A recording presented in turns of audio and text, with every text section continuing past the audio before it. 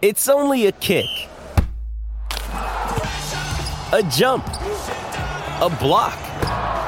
It's only a serve. It's only a tackle, a run. It's only for the fans. After all, it's only pressure. You got this. Adidas. What's up, everybody? Welcome into the Woody Hayes Athletic Center for the practice report presented by Byers Auto, driven by Byers Auto. Actually, in that vein, Tim, that is, of course, the 40-year vet, Tim May. I'm just Spencer Holbrook. Let's talk about what Ryan Day, Tim Walton, and tight end fullback, yes, I said fullback, folks, in Ohio State's practice facility. Kind of weird to say, but that's what it is. Shall we, Tim?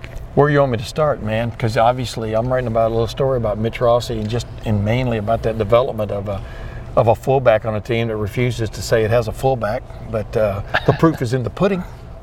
The proof is in the pudding, and this Jell-O pudding pop shows Mitch Rossi playing fullback a lot more than anything else.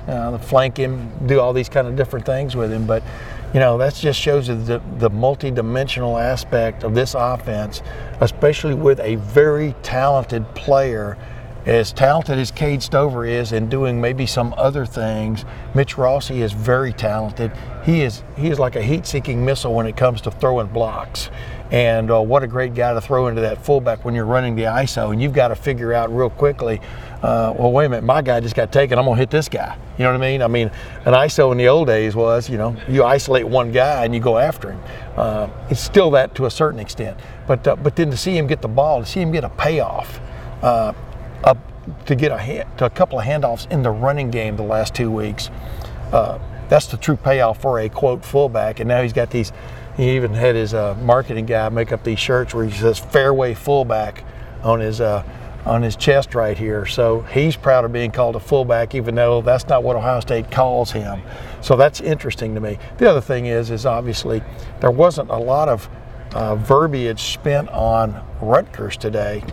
There will be later in the week, and opportunities. Maybe. But that just goes to what Ryan Day, in my opinion, the mindset that Ryan Day's got these guys in right now is this competitive stamina, competitive excellence. Sounds cliche, maybe it does, but I mean, it's paying off. And the competitive stamina is trying to get this team to be the best it can be. And if you get to that point, you dictate terms on Saturdays. And that, to me, is what stands out about this football team. 4 games in, 4-0, an offense that is truly rolling, and a defense. You take away the fourth quarter the other night, which was forgettable in a lot of ways.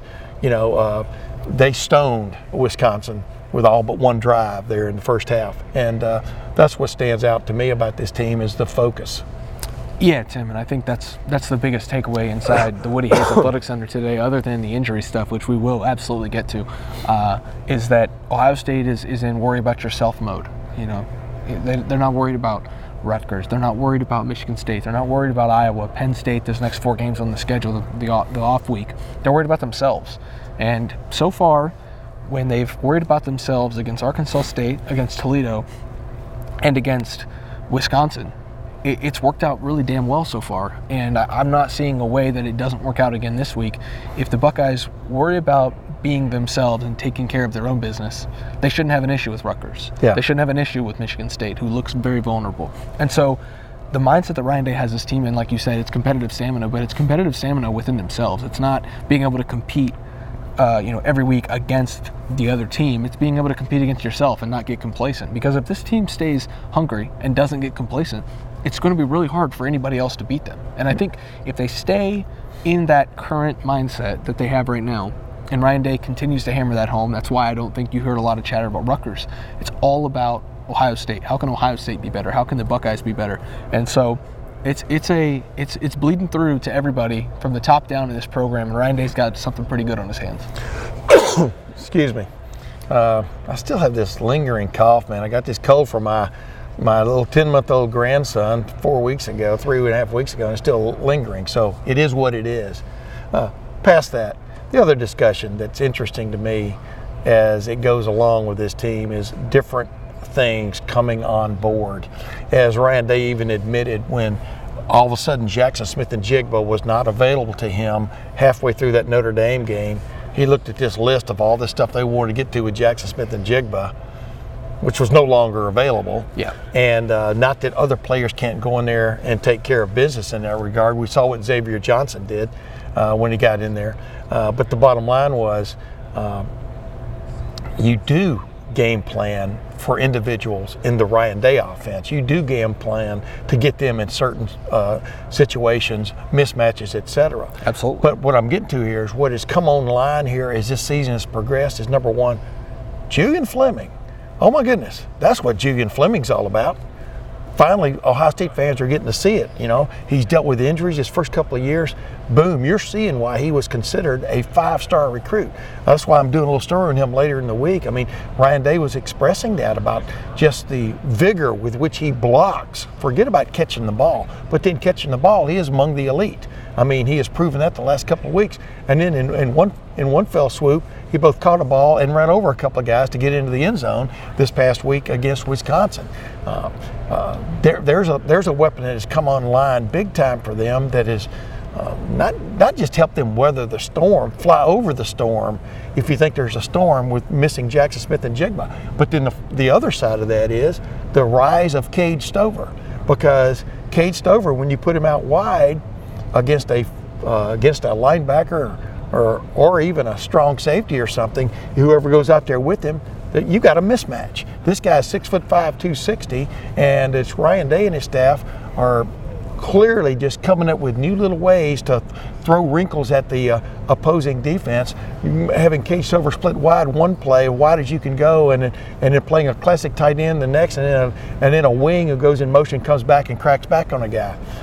Crackback's not the correct term. Kick out block. But it just shows you this team is still in development. This offense is still in development. And wow, it's kind of interesting when you put your mind to it. Like we are talking about Mitch Rossi, the fullback who they won't call a fullback, what he has brought to the program. And those are just sort of like tough stuff they've added to this offense. Julian Fleming is a tough nut. You know, as banged up as he's been since he's been here, he likes to play the game tough. And I think it's obvious to everybody. Yeah, and I think that's one of the things, Tim, is as we get into the injury side of things here on the practice report presented by Byers Auto, Jackson Smith and Jigba being out, and it's not a blessing for anybody. No. I mean anybody. But it has given Ohio State the ability to be creative in its offense. I don't know if all of this stuff would be inserted into the Ohio State offense, Cade Stover being split out wide. Everything that they've done since Jackson Smith and Jigba left the game against Notre Dame, I'm not sure if they would be as creative if they didn't, not need to be, but if you got the best wide receiver in college football on the field, there's a lot of things you can do without being creative to get him the ball. I'm not sure that this offense would be as creatively developed if he didn't get hurt. And now that means when he comes back, which we will get into that, I promise folks, when he comes back, all that creativity is there, and you throw him into the mix. Yeah. And I think that is what's the most scary here, is that the offense would have been just fine to have Jackson Smith and Jigba for 15 games and try to win a national championship. However, now that he's not in there right now, be creative, figure out what you can do without him, and then insert him into that creativity with one of the best offenses in college football. And the playbook just completely opens up for who else could be open if defenses then have to pay attention to him. Yeah. The thing about Jackson Smith and Jigba, which also stands out about him, is he's creative within that framework. I mean, he is creative on pass. He gets open. And there's a lot of gamesmanship that is on the field when he's out there playing that, defenses have trouble with. He's going to still end up where he needs to be for C.J. Stroud to find him. But the way he can get open, just the way he can move his body around, his lower body, man, he reminds me of a Bosa brother a little bit. I mean, just the way he can just throw a guy off his game by doing one little head fake here, but also where he can put his feet and then go the other direction or just accelerate. That's what sets him apart, in my opinion, is just the ability to get open. But you've got some other guys now. Julian Fleming, man, he gets wide open, that little sit route right out here, sit route, catches it and then bowls over those two guys, get to the end zone. Cade Stover, you're seeing him make athletic moves. He's not just a big lumbering tight end going down the field. He's a 6'5", 260-pound athlete running down the field, making moves pretty damn fast too for a guy his size. And it's like you said, you want to feature Jackson once he gets back, but this offense has never been about just featuring one guy. It's not forced. A lot of times it's featuring one guy in a particular game. Yeah. But then the next game, where did that go, right? Yeah. Like we've talked about the tight end coming and going, disappearing. Disappearing after the tight end since in the last several years. But the thing about Jackson is you got to get him involved, and the other team knows that. And like you said, that just I don't know how you like right now. I don't know what I'd like to be sitting in there. I'm finally getting it out of my mouth. I'd like to be sitting in on the defensive meetings at Rutgers to see how they're discussing what they're seeing on video from Ohio State right now, and how do you cover the waterfront. That's more interesting maybe than sitting in here. Well, Tim, the problem with that is you don't, because it's obvious that Ohio State's going to rack up points. Well, don't say it can never happen. That was a little hyperbole. It's very Yeah. difficult. Sorry, I'm going to get literal there. It's very difficult to defend this offense. That's just the bottom line. Well, people take you literally. I don't know if you've noticed on this. Sometimes, too these podcasts. Way too literally. I'm not serious. I'm not a serious person. Yeah. So let's talk about this, Tim. We've got Jackson Smith-Njigba. You've got Cameron Brown. You've got Denzel Burke. You've got Lathan Ransom. He didn't play at all. You've got just a variety of guys who are trying to get back onto the field. If I was a betting man, I would say, which sometimes I am, I guess, I would say Jackson Smith-Njigba. I would not expect to see him on Saturday. That did not sound like a confident Ryan Day when you're talking about Jackson Smith-Njigba. So we'll scratch that out right away. I don't think he should play anyways. I'm not going to discount Rutgers, but I am in the same vein going to say that I don't think Rutgers can defend these. Go ahead. Yeah. No, I'm not interrupting you. I'm just done. Yeah, because what's a safe you definitely are going to have to crack in 2 weeks or 3 weeks? Iowa. The Iowa defense. Yeah. Iowa is a safe. I mean, Ohio State may end up thumping them like Michigan did in the Big Ten championship game last year. But those thumps come on big plays. I mean, Iowa is a tough safe to crack. I mean, as bad as they are on offense this year, they beat Rutgers because they had 2 pick sixes. I mean, they finally got into 20-point realm, and two of the touchdowns come via their defense and stuff. So there are challenges coming defensively for this offense as well, and that's why I was being facetious with you.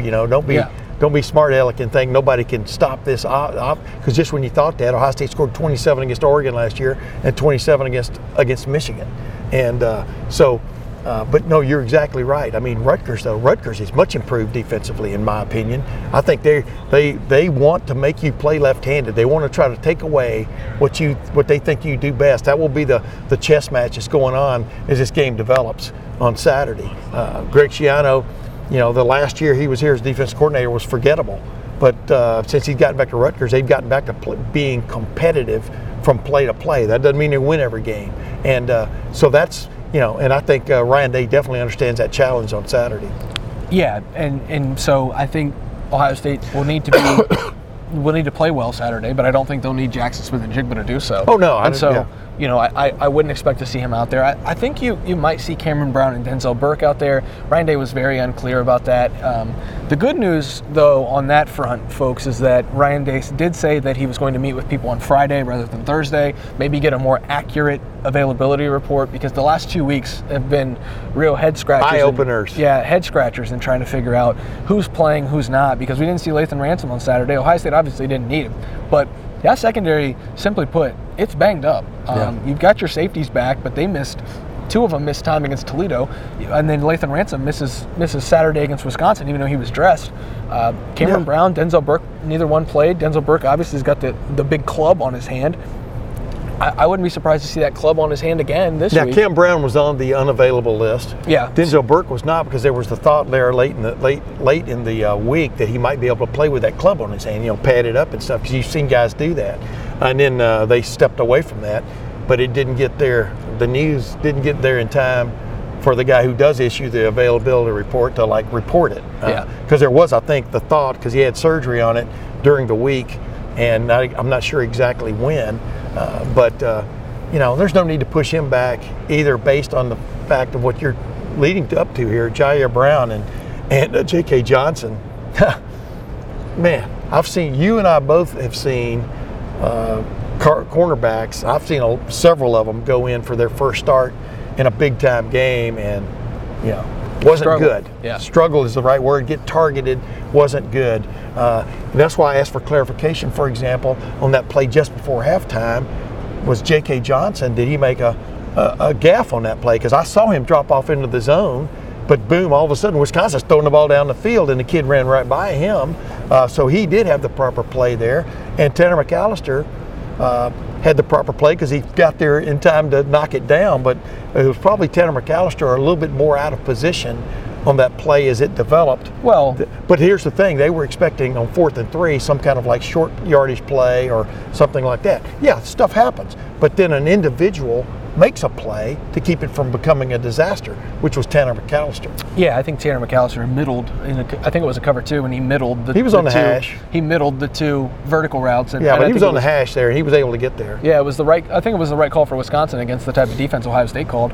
Man, Ohio State just had better athletes to execute there to get in front of it. But there's not a better stretch of 2 games in the Big Ten to start 2 freshman corners. Well, one second-year guy and a true freshman than Wisconsin, who has struggled throwing the ball since Barry Alvarez, and Rutgers, who has one of the worst passing attacks in college football. That's not me saying that. That's the numbers saying that. Yeah, numbers speak loud after 4 games. Yeah. Numbers speak louder than words right now, 4 games into the season, and Rutgers is simply terrible throwing the football. And so if you have to play Jair Brown and J.K. Johnson in Big Ten action, there are not 2 better opponents, Tim, to get that confidence under their feet than Graham Mertz and insert Rutgers quarterback name here because they play 3 of them and it doesn't really matter. Yeah. So Michigan State's not really lighting it up either. But they can throw. They can throw. Oh, yeah. So it's a.